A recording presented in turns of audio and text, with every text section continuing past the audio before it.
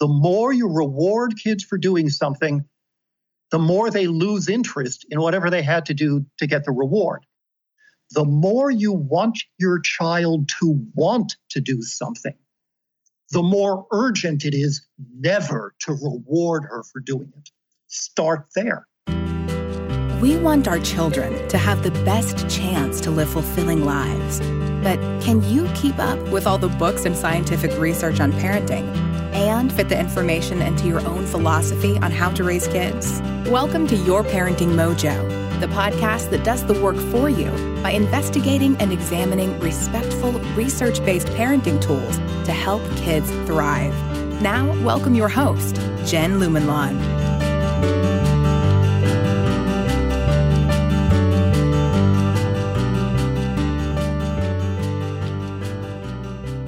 Hello and welcome to the Your Parenting Mojo podcast. We have a really cool episode lined up for today on the topic of rewards. But before we get going, I wanted to tell you about something that you might be interested in if shifting toward the kind of parenting style that we'll discuss in this episode is something that you might be interested in trying, but you're not exactly sure how to do it. I'm developing a membership community for parents who want to move toward using scientific research and principles of respectful parenting to ground their parenting, but who struggle with implementing the ideas that they hear on the show.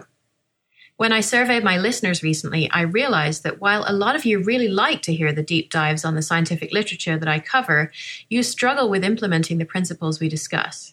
Your children are still having tantrums. They're hitting each other. You have a hard time finding balance between being present with your child and having your child engage in independent play so that you can get things done. Your children are using screens more than you like, and you aren't sure how to foster the type of social, emotional, and intellectual skills that your child will need as an adult. And your child does one or several things that trigger a quick anger in you that you really don't know how to control. You're tired and you feel like you're parenting for survival rather than according to any kind of strategy, and you wish it could be easier, but you're really not sure how to make it happen. In the membership community, we will tackle one topic each month using exercises to think through what we want to achieve in our parenting and how we're going to do that. You'll have a group call with me toward the beginning of the month to discuss any questions that came up for you as you did the exercises that you need to have answered before you can begin implementing the changes. Then you'll get a couple of weeks to work on it before we have another group call where we review the problems you've had and fine-tune your approach. Throughout the month, you'll have my support, but also the support of a community of parents who are striving towards similar goals and who share challenges and wins, doubts, and confirmations that they know this is the right way forward for them and how they're making progress on that journey.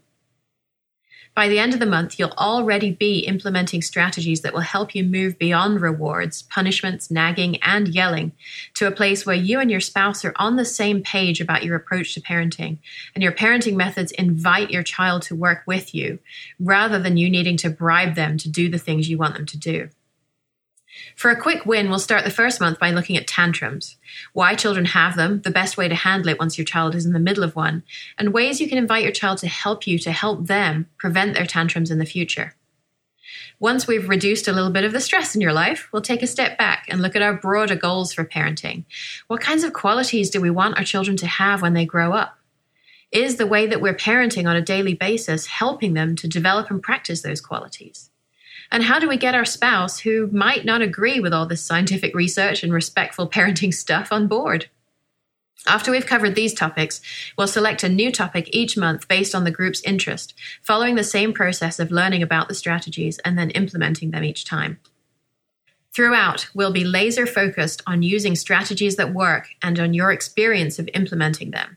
There won't be long lessons to listen to or read, because I know you already get enough of that here. You'll learn actionable tools that you can apply immediately, and you'll see the results of what you're doing that same month. If you have problems with the application of those tools, we'll support you in figuring them out until you're on a path to parenting that feels right to you because it's peaceful and loving and unconditionally supports your children. As we go forward, you'll feel more confident as a parent. You'll know that the interactions with your child that you have on a daily basis are grounded in what scientific research tells us is needed for children to develop unconditionally loving relationships with us. You won't be nagging or reminding or even shouting as much because your children will understand your boundaries and will actively seek to cooperate with you on the work of the household because they see themselves as invested in the family. So if you want to learn more about this group, head on over to yourparentingmojo.com/membership for more information. I plan to launch at the beginning of November with a special price for pilot members, and this price is never going to be offered again.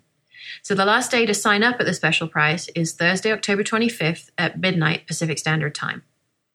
Even if you're not sure you're ready for a group just yet, at the top of yourparentingmojo.com/membership, you'll find a free infographic that you can download that will summarize some of the key steps we'll learn in this episode about how to move beyond rewards, which you can refer to whenever you feel a bit lost and tempted to use praise or rewards to get your child to do something. So get that free infographic and more information about the group if you'd like it at yourparentingmojo.com/membership. So now on to today's topic, rewards. In episode 9, Do You Punish Your Child with Rewards? I used Alfie Kohn's book, Punished by Rewards, to make the case that rewards like praise and M&Ms and going out for ice cream are really only quantitatively rather than qualitatively different from punishment. In other words, punishments and rewards are really activities on a continuum rather than being completely different. And if we've decided as parents that punishing our child isn't something we want to do, then perhaps we should think twice about rewards as well. Punished by Rewards is actually 25 years old now. So in my episode, I looked for more recent research that might have come to a different conclusion, and I really didn't find it. So I said that in the episode. It does seem as though more recent research has shown that rewards are detrimental to creativity, so we might not want to reward activities where we hope our child will develop and use creativity.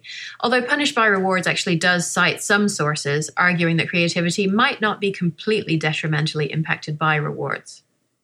But last year, a journalist named Melinda Wenner Moyer wrote an article for Slate called Go Ahead, Reap Rewards on Your Kid, in which she argues that, quote, blanket condemnations and of rewards, and she specifically cites Kohn's book Punished by Rewards in this category, are unwarranted. Rewards can be useful in some situations and inappropriate in others, much like every other parenting tool. The literature on the potential dangers of rewards has been misinterpreted, while the findings on its benefits have been largely overlooked. And as a side note, before we go deeper into this topic, I have to say that the idea of rewards being useful does make it rather sound like something we're doing to a child, rather than something we do with them. I actually missed the article at the time, but within the space of a couple of weeks this summer, a listener emailed me a link to it and asked me what I thought of it, and I also saw it circulating on Facebook. I'd been looking for an excuse to reach out to Alfie Kohn for some time, as our worldviews on raising children are rather well aligned, and this seemed like too good of an opportunity to pass up.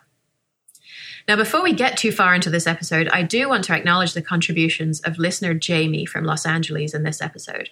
I've mentioned her before. She's the one who sends me an email after each of my episodes telling me all the things that I got wrong, but in the kindest, most constructive, knowledgeable, and thoughtful way you could imagine. She is a massive Alfie Kohn fan herself, so I reached out to her for her thoughts on my thoughts, and she responded with an essay that might actually be longer than the one I wrote, containing a ton of useful insights, many of which are incorporated here. So huge thanks and respect to Jamie. So in a few minutes, we're going to hear from the man himself. And the question that I want to answer in our conversation is it possible that Moyer is right and that rewarding children has some potential benefits and fewer drawbacks than Kohn and others have stated? When I reached out to him, Mr. Kohn responded quickly and kindly agreed to talk, although he's quite strapped for time, so I want to do most of the setup for this episode outside of our interview. He will have read this introduction by the time we talk, so it'll almost be as if we covered it together, only much more efficient. So let's discuss the major points that Moyer makes in her article. The first of these is the vast majority of research on rewards, and specifically that conducted by Edward Deasy and Richard Ryan, who have done a lot of research in this area, have been conducted in situations where children want to do the activity the researchers are asking them to do. So the researcher might ask college students to do puzzles for 13 minutes on day 1, and then on day 2, half of the students get offered $1 for every puzzle they can complete in 13 minutes. But on day 3, they go back and nobody gets paid to do the puzzles. On each day, the researcher says at the end of the 13 minutes, okay, I'm going to leave the room for 8 minutes and you can do whatever you want. And the children can spend their time in one of several ways, including doing more puzzles or reading magazines, or presumably sitting and twiddling your thumbs. The students who were rewarded on the second day spent less time doing puzzles in their free time on day 3 than they had done on day 1, and less time than the students who were never rewarded did on day 3. Professor Deasy, who did this research, concluded that rewarding people sapped their intrinsic motivation for doing the puzzles. Moyer pulls out 2 important points about this study, the first of which is that while it was statistically significant at p equals 0.1, it was not statistically significant at p equals 0.05, which is a way of saying that there's likely some relationship here, but not at the stringent p equals 0.05 level, which is customarily regarded as the best practice in psychological research. And I should also note that this fact is buried in the results section of the paper and does not come across in the abstract, where the results are discussed as if they were significant at p equals 0.05. But the second point is one that I don't believe I fully addressed in my previous episode on this topic, and having now reread Punished by Rewards, I don't think Mr. Cohn does either. And that is the fact that Professor Deasy asked students to work on these puzzles specifically because he thought the students would find them interesting. And they did find them interesting. We know this because he asked them to rate how interested they were in doing the puzzles on a scale of 0 to 9, with 9 being very interesting, and session averages ranged from 7.25 to 8, which is to say that the students liked doing the puzzles a lot. It does seem as though it could be difficult to select a task that would have the right balance of children who find the task positive, neutral, and distasteful, so you could really know that the change in interest was caused by the independent variable you're trying to manipulate, rather than by boredom that comes from doing the same thing over and over again, or even repetition that gets you into a groove of doing something so you get better at it and enjoy it more. But if we bring this back to parenting, as Moyer does, we might ask ourselves when, as parents, we ever reward our child for doing something they already find interesting and want to do. And the answer is, of course, never.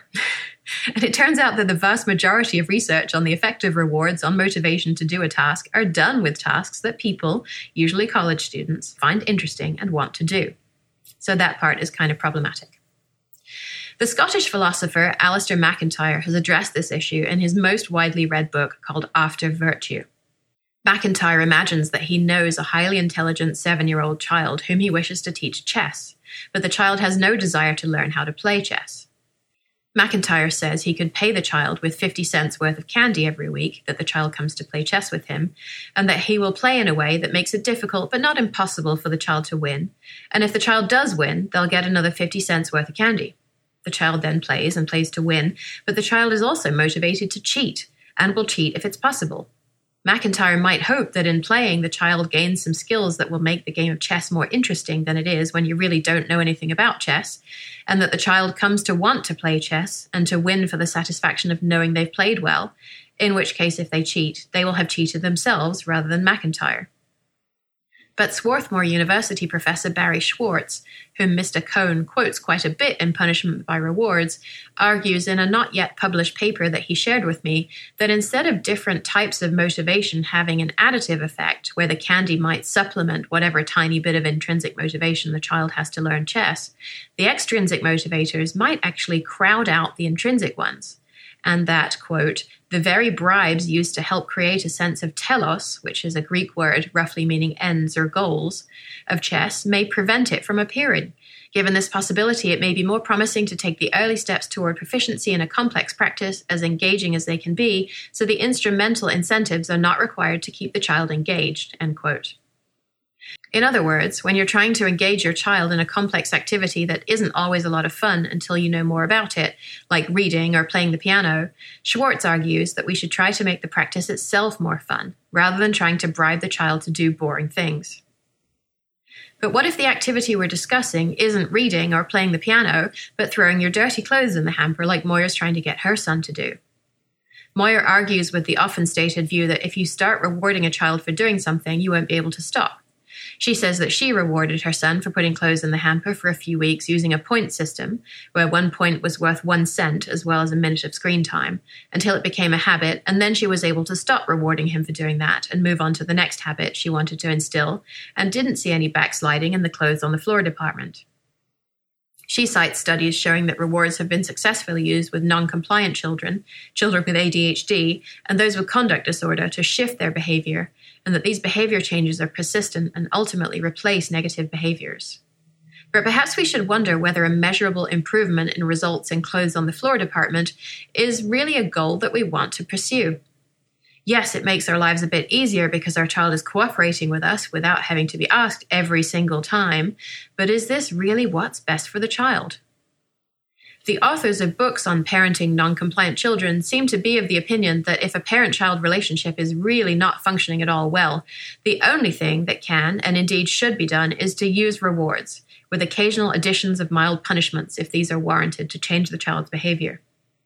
Professor Alan Kasdan, director of the Yale Parenting Center and Child Conduct Clinic and author of the book The Kasdan Method for Parenting the Defiant Child, states in his book that, quote, repeated practice helps lock particular behaviors into your child's repertoire of behaviors, a process that involves changes in the brain.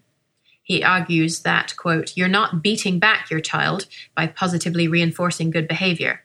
The child of a typical harried parent receives many more psychological nicks and gashes from inept parenting than he ever will from calm, systematic, effective parenting. Of course, we care about a child's and a parent's thoughts, feelings, self-confidence, and other important attributes that don't fall under the category of behavior, but developing good behaviors can affect all of those. In homes where we change a child's behavior, we find decreases in parental stress and improvements in family relationships, end quote. So is it possible that a parent-child relationship has deteriorated so far that the only tool to save it, and perhaps even the best tool, is rewards? Or is it possible that rather than using rewards, we should instead examine the relationship we have with our child and ask ourselves what we have done to contribute to the difficulty we're having with our child? As listener Jamie tells us, what if we thought about our child as a close friend for a minute? Not in the sense of, I want to be my child's best friend, but in the sense of, how do I treat people I really care about? In that case, if my relationship with my friend isn't going well, I might ask myself if it's my fault. If the answer is yes, and if I'm the parent in a parent-child relationship, then the answer is actually most of the time going to be yes, that the fault lies with me rather than with my child, which I know is kind of a revolutionary concept, then I might start thinking about how I can be a better friend. How can I listen and validate feelings more and let the other person feel heard without feeling judged or defensive? How can I understand and be gracious enough to hopefully be understood in return? What have I been doing that's creating distance or making the other person not feel safe with me? Because if I were to not think these things, but instead think that the best way to repair the relationship with my friend is going to be to start rewarding her for good behaviors that work for me, then perhaps I'm actually a sociopath rather than a good friend. So what makes this type of relationship okay between a parent and child? Moyer states that far from undermining parent-child relationships, rewards improve these relationships because the parent and child aren't fighting so much anymore. Her concluding argument seems to be that you don't need to use rewards to be a good parent, but that if your alternatives are nagging or punishment, each of which can undermine parent-child relationships, then you might need to, quote, rejigger your toolbox. I'd certainly agree with that last part, but we're going to look a lot further at whether rewards are the natural way to rejigger that toolbox, or whether there are potentially even more effective ways to do this. Perhaps instead of rewarding the child, we might sit down and have a conversation with them that went something like this. Hey, it feels to me like whenever you take your clothes off that they just kind of land where you drop them rather than in the hamper, and then I have to come and pick up after you. And it makes me really frustrated because I feel like I'm doing a lot of work around the house, and this is a simple thing that you could do to help me, and you don't seem to want to do it. So can you help me to understand more about why you don't put your clothes in the hamper so that we can come up with a solution that works for both of us? But the idea of using rewards to improve a relationship just seems completely off base. We can have this kind of conversation about solutions that work for both of us if our relationship is strong, but that avenue just isn't open to us if it's not strong. And I just don't see a way that rewarding a child for behaving a certain way is really a way to improve our relationship with them. But when we're talking about tasks like throwing your clothes in the hamper that are really not intrinsically motivating for most of us, Dr. Barry Schwartz cites a substantial body of research suggesting that rather than providing additional motivation, external rewards actually undermine any motivation the person might have had to engage in the activity for the value and reward of doing the activity. Economists call this the motivational crowding out effect, while psychologists call it the overjustification effect, and it's been demonstrated across a range of experimental contexts, although Schwartz does note that the reliability and interpretation of these studies might be questionable. So the gist of the research seems to indicate that we can reward children for putting clothes in the hamper, but if we do this, it's at least possible they might lose whatever intrinsic motivation they had to do it in the first place, and start doing it for solely extrinsically motivating reasons. Something I learned as I was researching this episode that I don't think comes out in Mr. Cohn's work or Moyer's article, or even in my last episode on this topic, is that intrinsic and extrinsic motivation aren't really two sides of a coin. It's not one or the other. So we're clear, psychologists define intrinsic motivation as something that a person does for the sake of doing the thing itself, like children run and jump just because it feels good. But there are several kinds of extrinsic motivators, some of which actually come quite close to intrinsic motivation. Dr. Deasy describes 4 levels of extrinsic motivation. The first is external regulation, where behavior is regulated by consequences, incentives, and the need for compliance with a requirement. If we apply this to Moyer's example with her son, we might imagine him thinking, I'm going to put my clothes in the hamper because mom says I can have a point if I do it. But perhaps some days he feels that 1 minute of screen time isn't actually that much, and so he doesn't put his clothes in the hamper that day. The next of Dr. Deasy's 4 levels is introverted regulation, where compliance is driven by feelings of internal pressure. We might imagine Moyer's son thinking, I'll put my clothes in the hamper because mom wants me to do it. He's more likely to do the task on a regular basis, but he's still prone to lapses. The third level is identified regulation, where the behavior becomes valued by the person themselves, so it becomes more consistent, even though it's not fully integrated with their sense of self. So Moyer's son might think, I'm going to put my clothes in the hamper because it's important to mom and because we all have our role to play in keeping the house running smoothly. The fourth level is integrated regulation, where the behavior becomes part of the person's expression of self and identity because it's congruent with the person's self-concept and values. So Moyer's son might think, I'll put my clothes in the hamper because it's important to me, because I see myself as a person who contributes to the household. On a similar note, Dr. Schwartz describes the entirety of intrinsic and extrinsic motivation on a scale that can be moved along.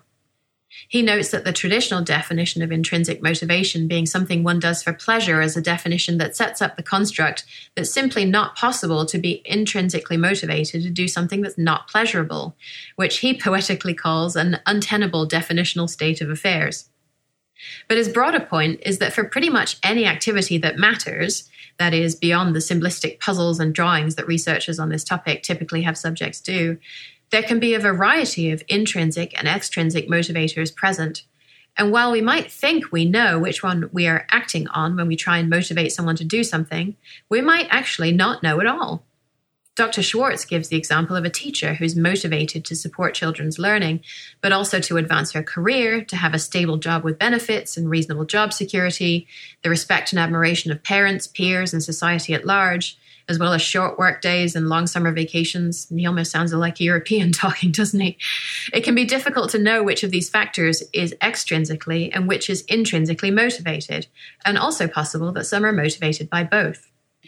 It's unclear to me from the research whether a person can move themselves up the ladder of extrinsic motivation, so to speak, or along the scale of extrinsic to intrinsic motivation, although it seems as though Moyer's son is moving from at least the first level to the second level of the ladder, where he no longer needs rewarding, and somehow through the habit of doing it, he's internalized mom's rule about clothes going into hampers.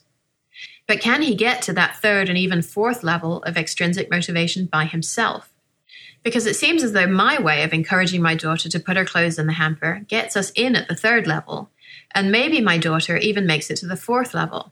When she says, I don't want to put my clothes in the hamper, I say, well, I'm happy to do it for you this time. I'd appreciate it if you would do it yourself next time, because in this family we all work together as a team, and we all have to do our part to keep the household running.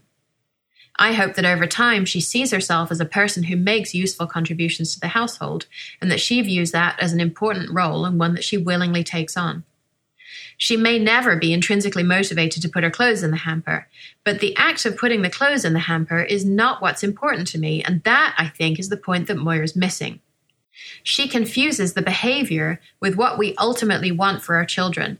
And what we ultimately want for our children is not just that they put their clothes in the hamper, but that they see themselves as a valued member of the household who actively contributes even beyond putting his clothes in the hamper because he sees it as important to him. So Moyer gets her son to comply with her wishes, but because he's coerced into doing it. I want my daughter to put her clothes in the hamper, but I'm willing to wait and even do it for her, on occasion, as it turns out, until she makes the choice to participate in household work because she sees it as valuable both to her and to the family. So what I want to understand from Mr. Cohn is whether he thinks it's possible that you can put a child into this process at the bottom on the first rung of that ladder by bribing them to partake in household chores and then have them somehow come out of it at the top, seeing him or herself as a person who helps to keep a family unit humming along. To put it another way, Dr. Schwartz proposes that we stop talking about intrinsic and extrinsic motivation and instead say internal and instrumental motivation, respectively. These terms acknowledge that the consequences of motivation matter, because as we grow older, we tend not to do activities solely because we find them enjoyable, but also because we like to see improvements in our ability to do them. And they also focus on the relationship between the consequences that matter and the activities that produce them. The instrumentally motivated person wants to achieve a particular consequence and will choose the most efficient and convenient route to that consequence, even if they don't learn as much along the way. The internally motivated person cares about both the activity and the consequence, as well as the relation between them.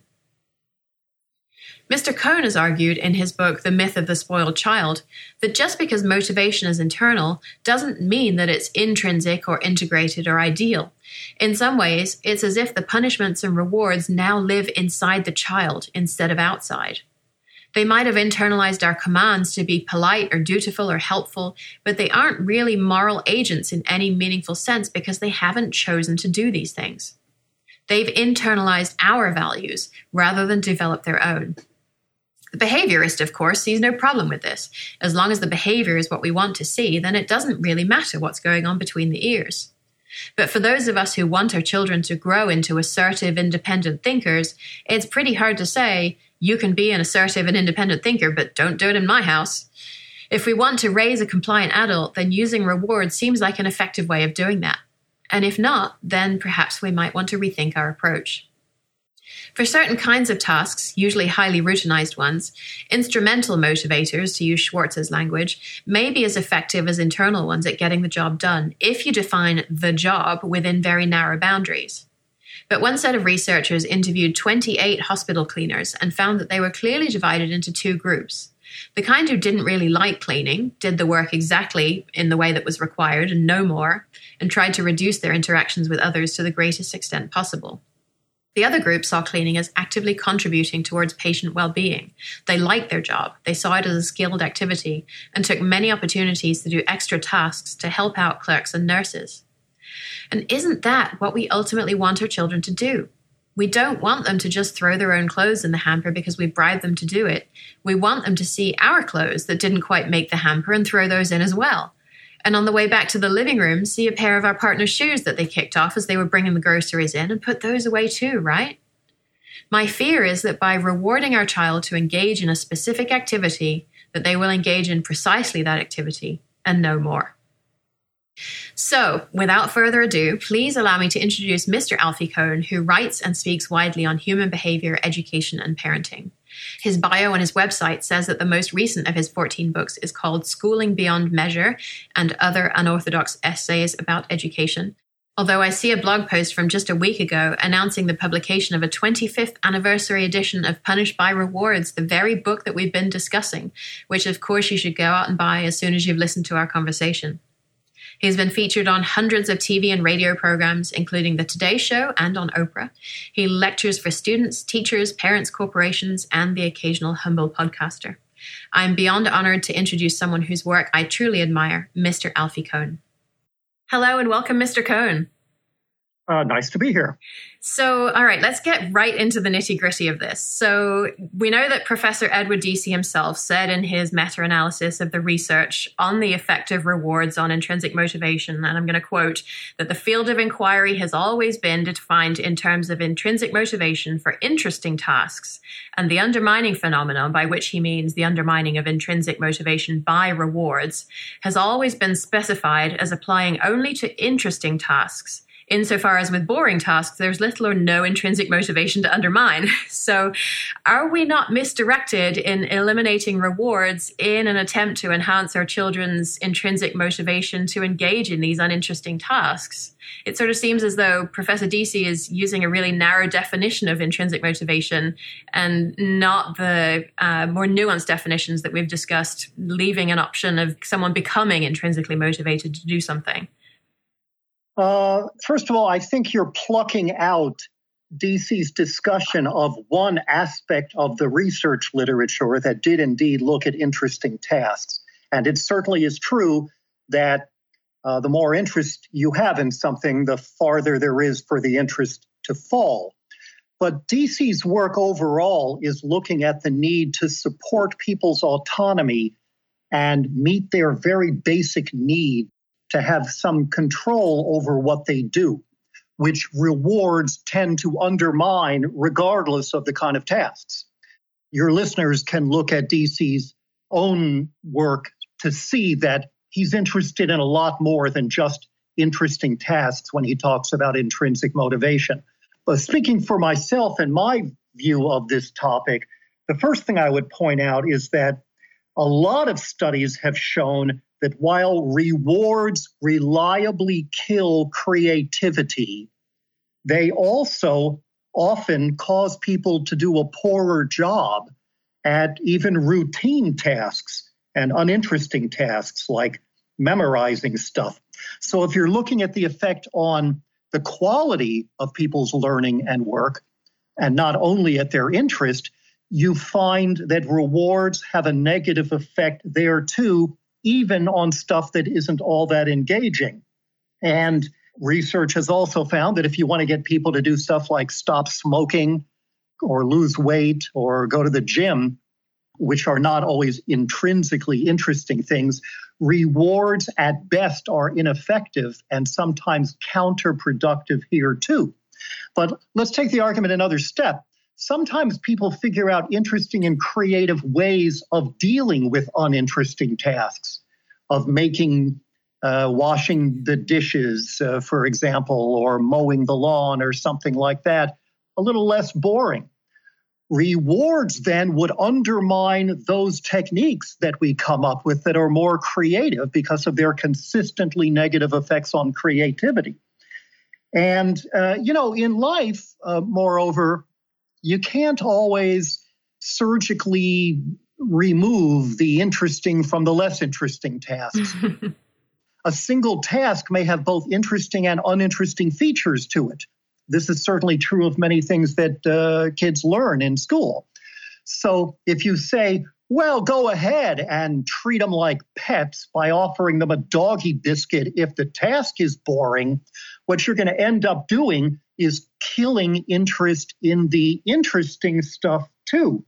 And one more response to all of this, which is our assumption that if there's an uninteresting task and the person with more power says you have to do them, well, that's the end of that.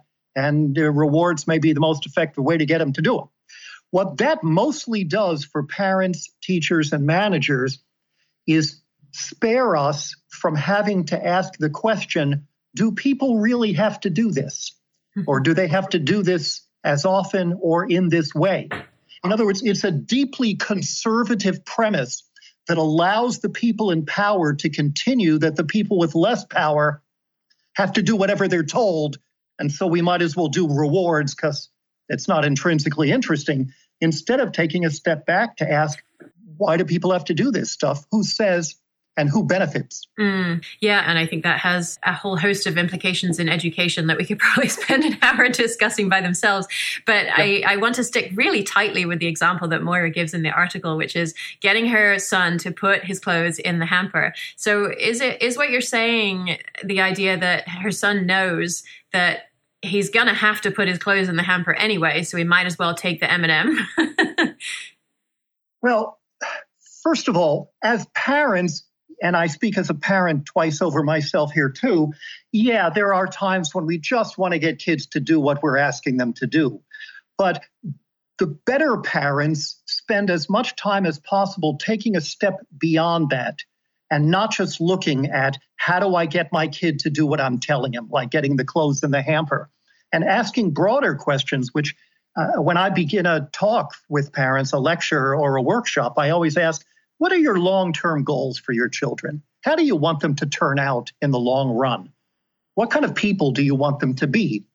And I get the same kind of answers everywhere. You know, like 80% of the answers show up every time I ask the question across very diverse populations. We want our kids to be happy, to be ethical, to be caring and compassionate, to be independent, to be lifelong learners, curious, creative, that kind of thing.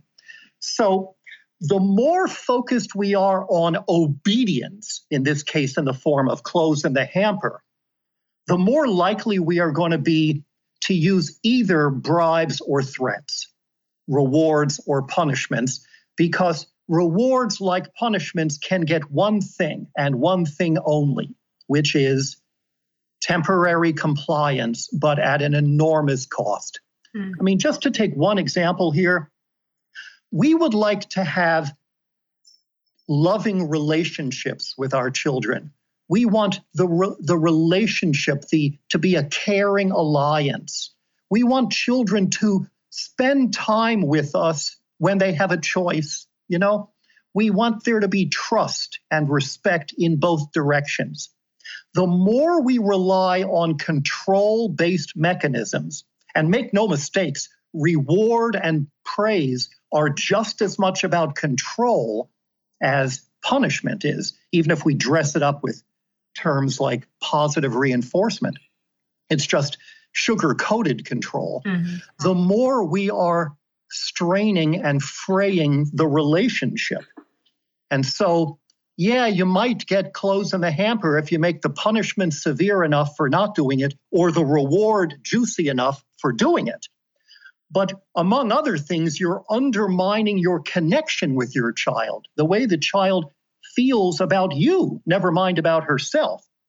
In addition to the fact that even here we want kids to see whatever the task is in the home in a broader context as, how can I help my mom who's really busy so she doesn't have to pick up my clothes? How can we make this household function more smoothly to everyone's benefit?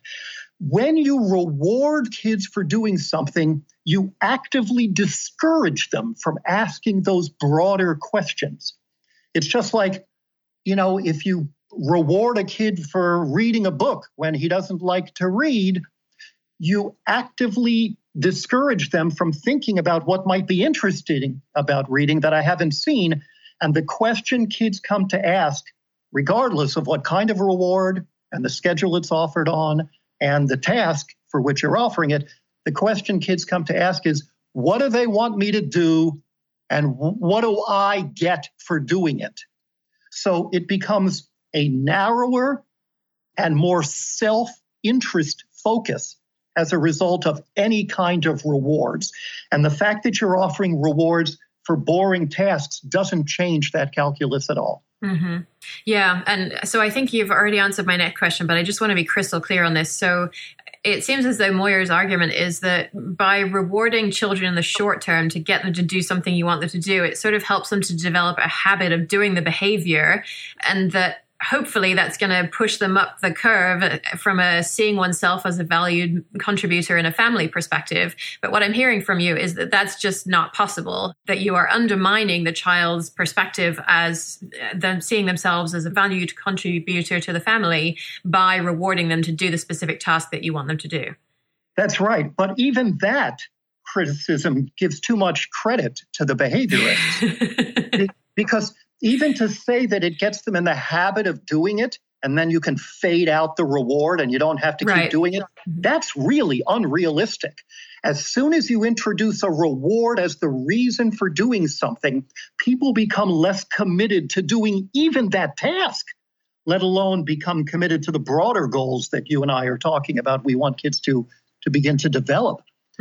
As soon as the reward stops coming, research over and over and over again shows that people tend to revert to whatever they were doing before the rewards were happening. So, I mean, I'm not a big believer in habit for a lot of things. Habit, by definition, is unreflective behavior. And while, there's some things we don't need to reflect on, there's a lot of stuff where we do want people to use the term of the year, mindful about what they're doing. And rewards and punishments don't further even that. That's why, you find this research that shows that, kids are given a reward for doing something and they do it to get the reward. You stop the reward. At best, they go back to the way they were doing things before. Sometimes things get worse. I mean, I was just, for my new edition of my book, came across a study showing that when financial incentives were offered to doctors for engaging in a particular behavior in a hospital, they did it. And as soon as the incentive ended, so did that behavior. And that's true even for doctors. It's true for kids as well. Let me just put this in a slightly different perspective here, too.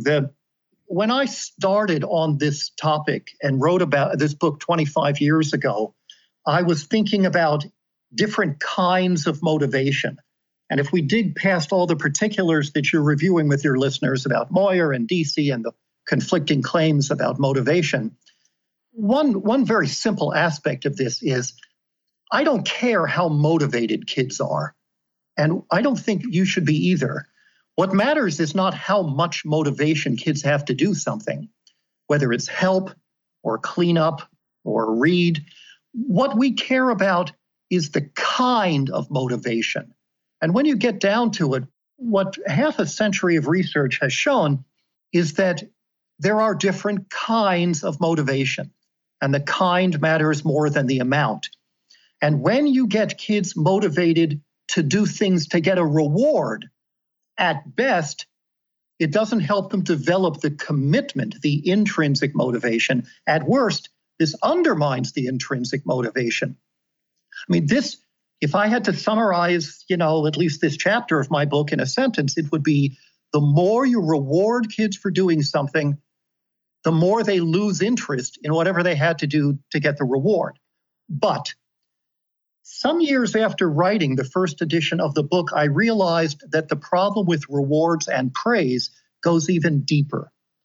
It's not just that intrinsic motivation is undermined, which is what Moyer is trying desperately to deny. It's that rewards and praise offer conditional affection or acceptance. The message they send children is approval, attention, acknowledgement, and love have strings attached. You have to do this to get that. You've got to put the clothes in the hamper. You've got to get good grades. You've got to be well behaved. You've got to share your toys. You've got to try your best at sports. You've got to do something in order for me to get excited about you. And that is the opposite of what children need to flourish. What they need from us is not just acceptance or love. It's to be loved and accepted for who they are, not for what they do. And it's not just that we have to believe we love them unconditionally. That's irrelevant. It's that they have to experience it that way. Yeah. So rewards lose out in two ways because of the poverty of the behaviorist account of motivation and the fact that we're actually killing the long-term stuff we're trying to promote, and because of what it's doing to our relationship and their sense of being accepted. Mm-hmm. It makes me wonder how much of the research on this is impacted by the fact that these are, researchers the child doesn't know who's asking them to do these things. I wonder how the results would be different if it was an in-home experiment where the parent was asking the child to do something. Yeah, well, you're not the first one to ask that question. And that's why it's interesting. There's been a shift, and there's been some research more recently that looks at the conditionality aspect, which is, of course, much more powerful. Who the hell cares what this stranger in a laboratory thinks of? But where you really get the destructive relational and developmental effects on children from rewards like punishments is when kids need the acceptance from us. And instead of getting unconditional support, they get, "Good job. I really like the way you ... Mm-hmm. Yeah. Okay. So let's go a bit further into the research because you've cited it a number of times. And I know that Moyer cites research as well. And so Dr. Judy Cameron, who I think is Professor Emerita now at the University of Alberta, has done a lot of work that contradicts the view of rewards as being harmful to children. And one way that we've talked about a number of times on the show that we can try and understand what the totality of a body of literature says on a topic is to conduct a meta-analysis, which basically says if we add the results of all of the studies on this topic together, do we see an overall effect in one direction or another? And if so, how big is that effect? So Dr. Deasy and his colleagues, whom you quote extensively in the book and obviously here as well, did a meta-analysis of 128 studies on rewards after Punished by Rewards was published, in which he concluded that rewards significantly undermine free choice, intrinsic motivation, and some of the kinds of rewards significantly undermine self-reported interest as well. And there were other types of detrimental impacts for other types of rewards. But Dr. Cameron followed up with this with another meta-analysis in which she essentially said, well, yes, if you exclude certain studies and conflate the results of the rest in just the right way, then you will get the results that Dr. Deasy got. And her analysis of 145 studies concluded that, and I'm going to quote, rewards do not have pervasive negative effects, end quote, when improvements are made to Deasy's categorizations and all the available studies are included. So Moyer is quoting Dr. Cameron in support of her point, and obviously you quote Dr. Deasy in support of yours. So given these warring meta-analyses, how can I and the listeners to our show know for reasonably sure that rewards have a negative impact on our children? I don't know how to answer that question for ordinary folks who don't have the studies in front of them. I would have to go so deep into the weeds. I mean, for Cameron cherry picks the research in support of a behaviorist conclusion that she had arrived at in advance. It's so obvious. And Deasy and his colleague, Rich Ryan, basically called her on it in their 1999 piece and in subsequent responses. When she wrote her first piece, co-authored it with a student who had done it as a doctoral dissertation, the Review of Education Research featured her piece with 3 responses to it in some detail. One was written by Deasy and Ryan, one was written by Mark Lepper, and the third was written by me, where we go point by point showing that her conclusions aren't supported by her own research. Just to take one example of this, Cameron argues that all the negative effects are limited to tangible rewards, whereas verbal rewards, which is what praise really is, are fine. But she only manages to twist that conclusion out by lumping together studies that define praise in different ways and conveniently excluding studies that found exactly the opposite, that praise too is destructive. So if you're really interested in what I hope is a reasonably accessible guide to this back and forth, I provide it in my book, Punished by Rewards, in the first afterword, which was written in 1999, which has several pages taking apart Cameron's claims. And then the brand new edition of the book that just came out last month has a new 30-page afterword that does not talk about Cameron, but what it does do is update the research to show that in the last 20 years, we have still more studies with children and adults, males and females, in the workplace, the classroom, and the home, all continuing to show that intrinsic motivation is what matters most, and that intrinsic motivation is reliably undermined by the use of rewards in most situations. Okay. All right. That's very helpful. And just as a side note, I looked on Amazon for the revised edition of your book and I couldn't find it. Is it going to be there soon? It was there when I checked a couple of weeks ago. Oh, really? Okay. I'll have to search again. I mean, yeah, it should be there. Okay. You know what? If you or your listeners go to my website, which is alfiecohn.org, and go to books and then punished by rewards, that should click through to the proper page on Amazon. Perfect. Okay. Yeah, I went straight to Amazon. So that's a great tip. Thank you. So bringing this up to a higher level, I'm wondering why you think articles like Moyer's gain so much currency with parents, why they end up pinging around Facebook. And my initial hypothesis is that rewards kind of seem to be an easy way to accomplish what we think we want, which is our child to just put their clothes in the gosh darn hamper compared to the much harder work of evaluating the kind of relationship we want to have with our child and how we should look to our own attitudes and behaviors rather than the so-called problems that we see in our child's attitudes and behaviors when we think something's going wrong. But I'm curious as to your thoughts on that.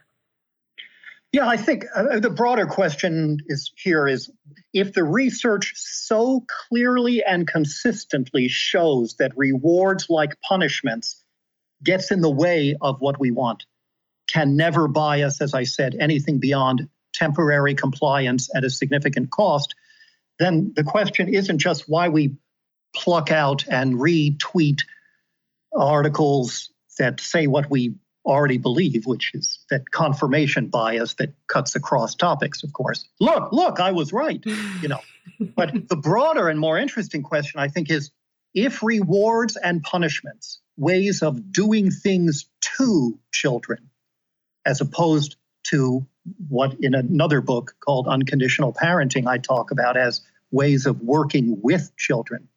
If the doing to approach fails consistently and is disadvantageous, why the hell is it still so popular? Yeah. So one answer is that I think you've offered is because it's easy. Mm-hmm. To work with kids, to think about long-term goals, to figure out what's going on underneath the behavior and so on, takes some time and some care and some talent and some courage. Because sometimes when kids don't do what we want, the problem is not with the kid, it's with what we want. Mm-hmm. And that takes some gumption to ask that question of ourselves. But rewards and punishments take no care, no time, no talent, and above all, no courage. They're just tricks to get mindless obedience with whatever we demand. And boy, is that convenient for us. So when people say, give me a practical parenting book, what they mean is a book that doesn't challenge me to rethink my practices, rethink my premises, rethink the way I was raised, which can be really unsettling. I just want a recipe where I can be the least thoughtful parent and get the most obedience. And so, yeah, it's easy. Mm-hmm. A second reason I think that rewards continue to be popular is because rewards and punishments are widely accepted, if not expected, in the culture we live in, which is a culture that doesn't really value kids' autonomy so much as kids who are merely well-behaved and do what they're told. And if we don't use rewards and punishments, if we tend to do more asking than telling, then we're seen as permissive, we're dismissed because the kid has us wrapped around her finger and so on. And this is the advice we hear from our mother-in-law, from articles on Slate, from syndicated columns, from strangers on the street. The constant push is not to do what's in the child's best interest, but to clamp down and show them who's boss. And rewards, rather than punishments, are a way by which we can feel better about bossing kids around than if we punish them. And another reason I think that rewards and punishments are popular is because they are, in quotes, effective in the short run. If I give you $100 right now to take off your shoes, you'd probably take off your shoes. I'm doing it right now. Rewards work. Yes. Or if I threatened you with a punishment, if I was in a situation to be able to do that, do this or I'm going to hurt you, again, I could get what I want. So we see the short-term and superficial way that they get what we're talking about. But when rewards and punishments not only don't help in the long run, but make things worse, in part because of the conditional acceptance that ruptures our relationship with kids, and in part because of the way they undermine kids' intrinsic motivation. We don't see that dotted line connecting the advice we were given with the effects, and sadly, we may turn to more rewards or a cleverer strategy for implementing them, or harsher punishments. The very thing that caused the problem, we're all out of tricks. That's all we know. So we go for more doing too. We could do this forever without seeing that what we're being advised to do is worsening the problem, because we don't take the step back and ask, well, the problem isn't with how we're doing it, the detail of the kind of reward. The problem is with the fundamentally flawed theory of motivation and child development on which all rewards and consequences are based. Okay. So let's say we're convinced about that now. We're convinced that rewards is not the way we want to go. But maybe we still kind of like the idea of our child putting their clothes in the hamper. What options do we have? I know you've written that we need to support children's inclination to care and develop a pro-social orientation, but kind of nuts and bolts, how do we actually go about doing this? Well, the pro-social orientation is a completely different question. If our goal is to help kids, pro-social means caring, helping, and sharing in general. And by the way, 2 studies have found that children who are frequently rewarded or praised are less caring and helpful than their peers. Presumably, I think for 2 reasons, I'll go off on this brief tangent. One is that rewards are efforts to manipulate children. And on some level, even little children figure that out. And they don't want you to be the boss of them. No human likes to feel controlled and manipulated. And so there's this pushback against whatever you are rewarded for doing. Helping in this case, but it might be, doing household chores on the other. That's the focus that DC and his colleagues have, which has to do with control and autonomy. But there's another reason why I think rewards undermine interest in things or commitment to them, which Mark Lepper and others have shown empirically, which is, to be very simple about it, if you say to kids, do this and you'll get that, you have devalued the this. If you say to kids, here's the reward you'll get for helping out around the house, you are communicating to them that helping out around the house sucks. That's why they have to bribe me to do it. So, if you say to your kid, do all your math homework and you can spend an hour watching TV, you've just taught them that math is terrible. So when you do it with pro-social actions, and you praise them, oh, you're so generous. I like the way you shared your toys, or I'm glad you were looking out for me and you did what I asked. What this does is to make kids less concerned about the impact of their actions on other people. What you've taught them is the only reason to help is you're going to get something for it. And that has implications for them being generous people with their peers and as grown-ups later. And it also has implications for helping out around the house. So doing nothing would be better than doing something harmful. And bribes and threats are harmful. But as I argue in unconditional parenting, we don't have to choose nothing, because there's a range of ways by which we can bring kids into a conversation about this. And by the way, when I offer in that book a series of general suggestions, not a recipe, but a general guidelines for thinking about what does working with parenting look like, the very first one is what I mentioned a few minutes ago, which is start by questioning your request. Why? If it's causing this much tension, if it's leading to a battle of wills, if it's fraying your relationship, forget the goddamn clothes in the hamper. I mean, get some perspective here. That's the opposite of the advice you get from most parenting books, which again begins from the premise that whatever you demand is legitimate. That's right.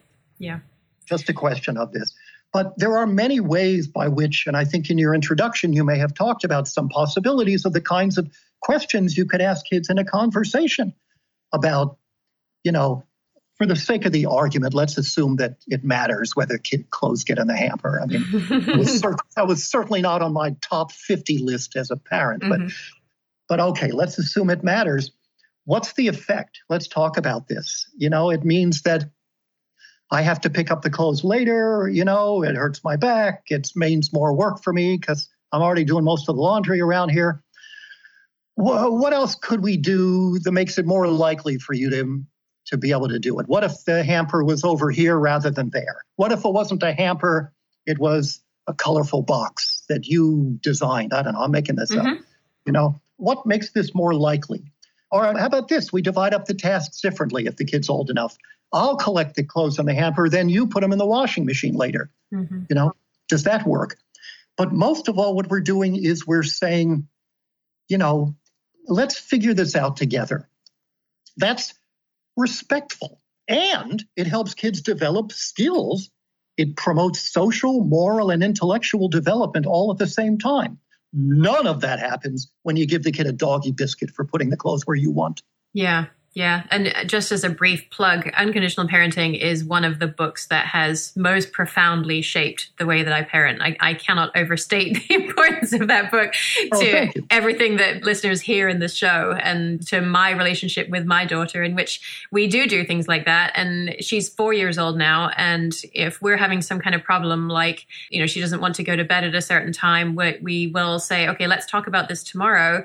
And then when I pick her up from school, I say, remember, we've got to talk about the thing, whatever the thing was. And she said, this is an actual example. She said to me, I've been thinking about it all day. Can we do X? And X was something I was perfectly willing to do. And I just got the warm and fuzzies. It was absolutely incredible. That's great. They're delighted to play a role in this, and it's helping them to become thinkers. Right. And also they feel respected and trusted by you, which is the opposite of how kids feel when they get a sticker or a gold star or an ice cream or a patronizing pat on the head for mindlessly complying with the adult authority. Yeah. The point I want to make here, though, is that moving away from rewards and consequences, which we haven't talked about much at all today, just calling it a consequence doesn't make it any less punitive or damaging. But when you move away from this stuff, it's not just a nicer, happier household. This working with approach works better, particularly at getting the stuff that matters in the long run. It's not just more pleasant, it's more effective by meaningful criteria. And even though it takes more time front-loaded to work things out with your daughter about how to solve this problem, it may actually save time in the long run because, remember, controlling parenting gets the temporary compliance sometimes, but it doesn't solve the problem. It keeps popping back up again, which is time-consuming as well as difficult. Yeah. Yeah. Okay. So let's leave parents who have been using rewards for some time and who kind of don't see a path forward to this really cool world that some of us have discovered and are using where we work with our children to come up with solutions to problems. How do you get from being a parent who uses rewards, who has used rewards, to the kind of parent who is moving beyond that? Should they just stop praising their child and stop cold turkey? Or is this a conversation? And if so, what kind of conversation can it be? Well, everything should be a conversation. I mean, to put it in schematic terms, if we're moving from doing to working with, that very transition should not be done to a child. Yeah. If you stop using rewards, including verbal rewards today, kids will not jump off the sofa and yell, hooray, now I can be intrinsically motivated. And I'm going to put my clothes in the hamper. But we might get some clues by thinking about why they won't yell hooray. First, because you did it to them. First, you were doing rewards and praise to them. Now you're doing the abolition of rewards and praise to them. The second reason is because they may have grown addicted to rewards. To put it again in very simplistic terms, the more rewards go up, the more intrinsic motivation tends to decline. And again, that is not limited just to interesting tasks. And so now intrinsic motivation has largely evaporated in the face of your stickers, stars, praise, and so on. It has to be restored, revived, resuscitated. And that may take some time. And the third reason they won't just yell hooray is because getting rid of the bad stuff is necessary but not sufficient. You also have to do the good stuff, which means getting better at what I'm calling the working with approach. For example, kids learn to make good decisions by making decisions, not by following directions. So you have to help them and support them in making decisions, not just be less controlling.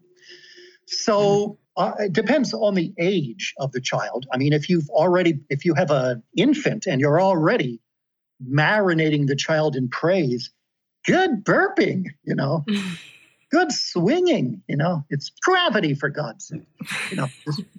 Just need to judge children. And let me be very clear about that. Praise is not encouragement.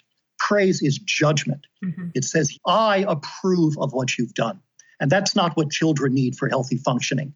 They need a lot of stuff, unconditional support, also guidance and feedback and many things. What they don't need is to be constantly evaluated.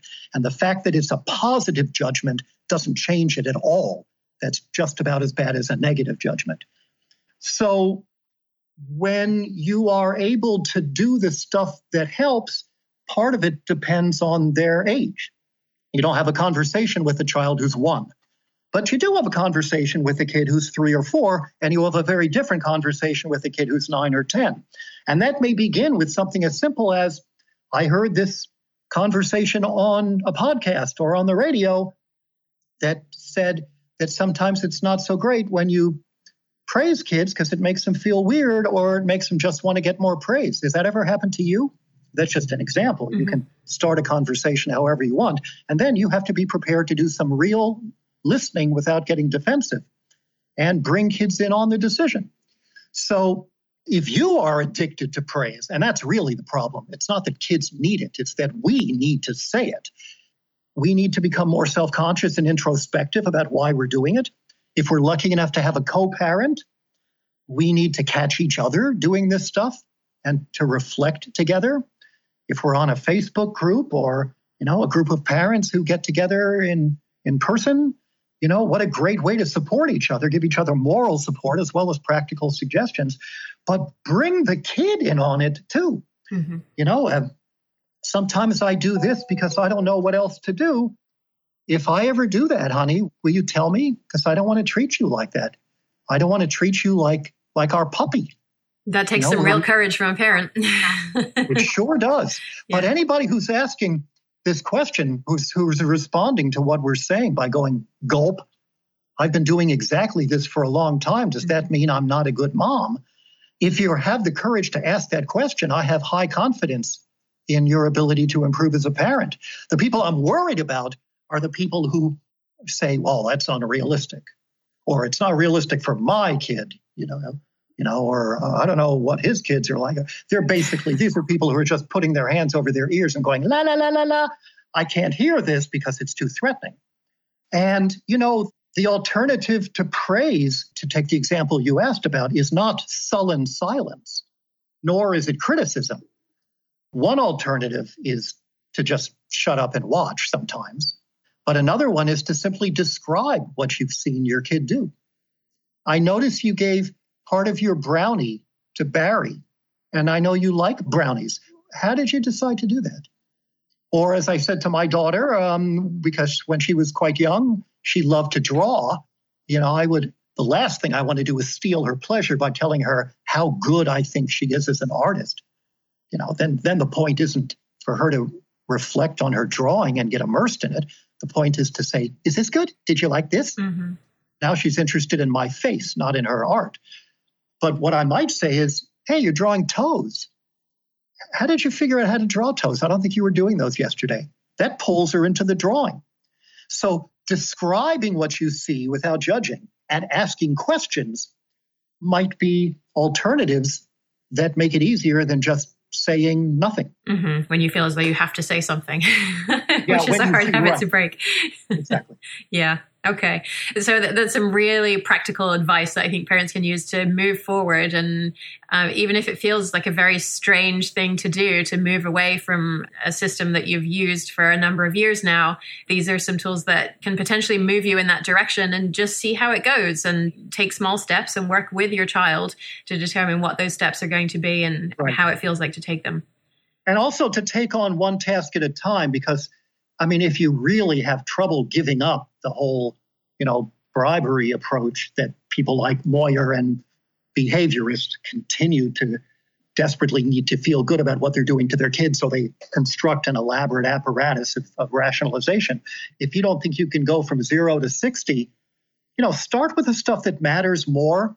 I hate sticker charts and praise and other rewards to potty train kids. Mm-hmm. It's manipulative, and it causes problems, and it's often done prematurely before they have sphincter control. But you know what? That doesn't bother me as much as rewarding kids or praising them for being generous or for reading. The difference? I don't care whether my kid develops a lifelong love of defecation. I don't think that's going to happen. Mm-hmm. But I do very much care about my child being a generous person who loves to read. So the rule of thumb is, the more you want your child to want to do something, the more urgent it is never to reward her for doing it. Start there. Wow. And on that note, thank you so much for sharing all of this information and advice with us. It's been truly such an honor to speak with you. Oh, thank you. I appreciate your interest and your thorough research. So listeners can purchase the 25th anniversary edition of Punished by Rewards by going to AlfieKohn, that's ALFIEKOHN.org, and then going to the books section, and then that will link you to the Amazon page for the updated edition, because Amazon is currently sending you to the old 1999 edition if you just search there. So I'm going to go ahead and do that right now, and I would suggest you guys do it too. And references for today's episode can be found at yourparentingmojo.com/rewards. And before you hit stop, don't forget to head on over to yourparentingmojo.com/membership for more information on the group, as well as on the free infographic of key takeaways from this episode that you can use to move beyond using rewards with your child. Thanks for joining us on this episode of Your Parenting Mojo. Please subscribe, rate, and review the show on iTunes, and sign up for our mailing list at yourparentingmojo.com to receive a free gift: 7 relationship-based strategies to support your children's development while making parenting just a little bit easier on you. For more respectful, research-based parenting ideas to help kids thrive, we'll see you next time on Your Parenting Mojo.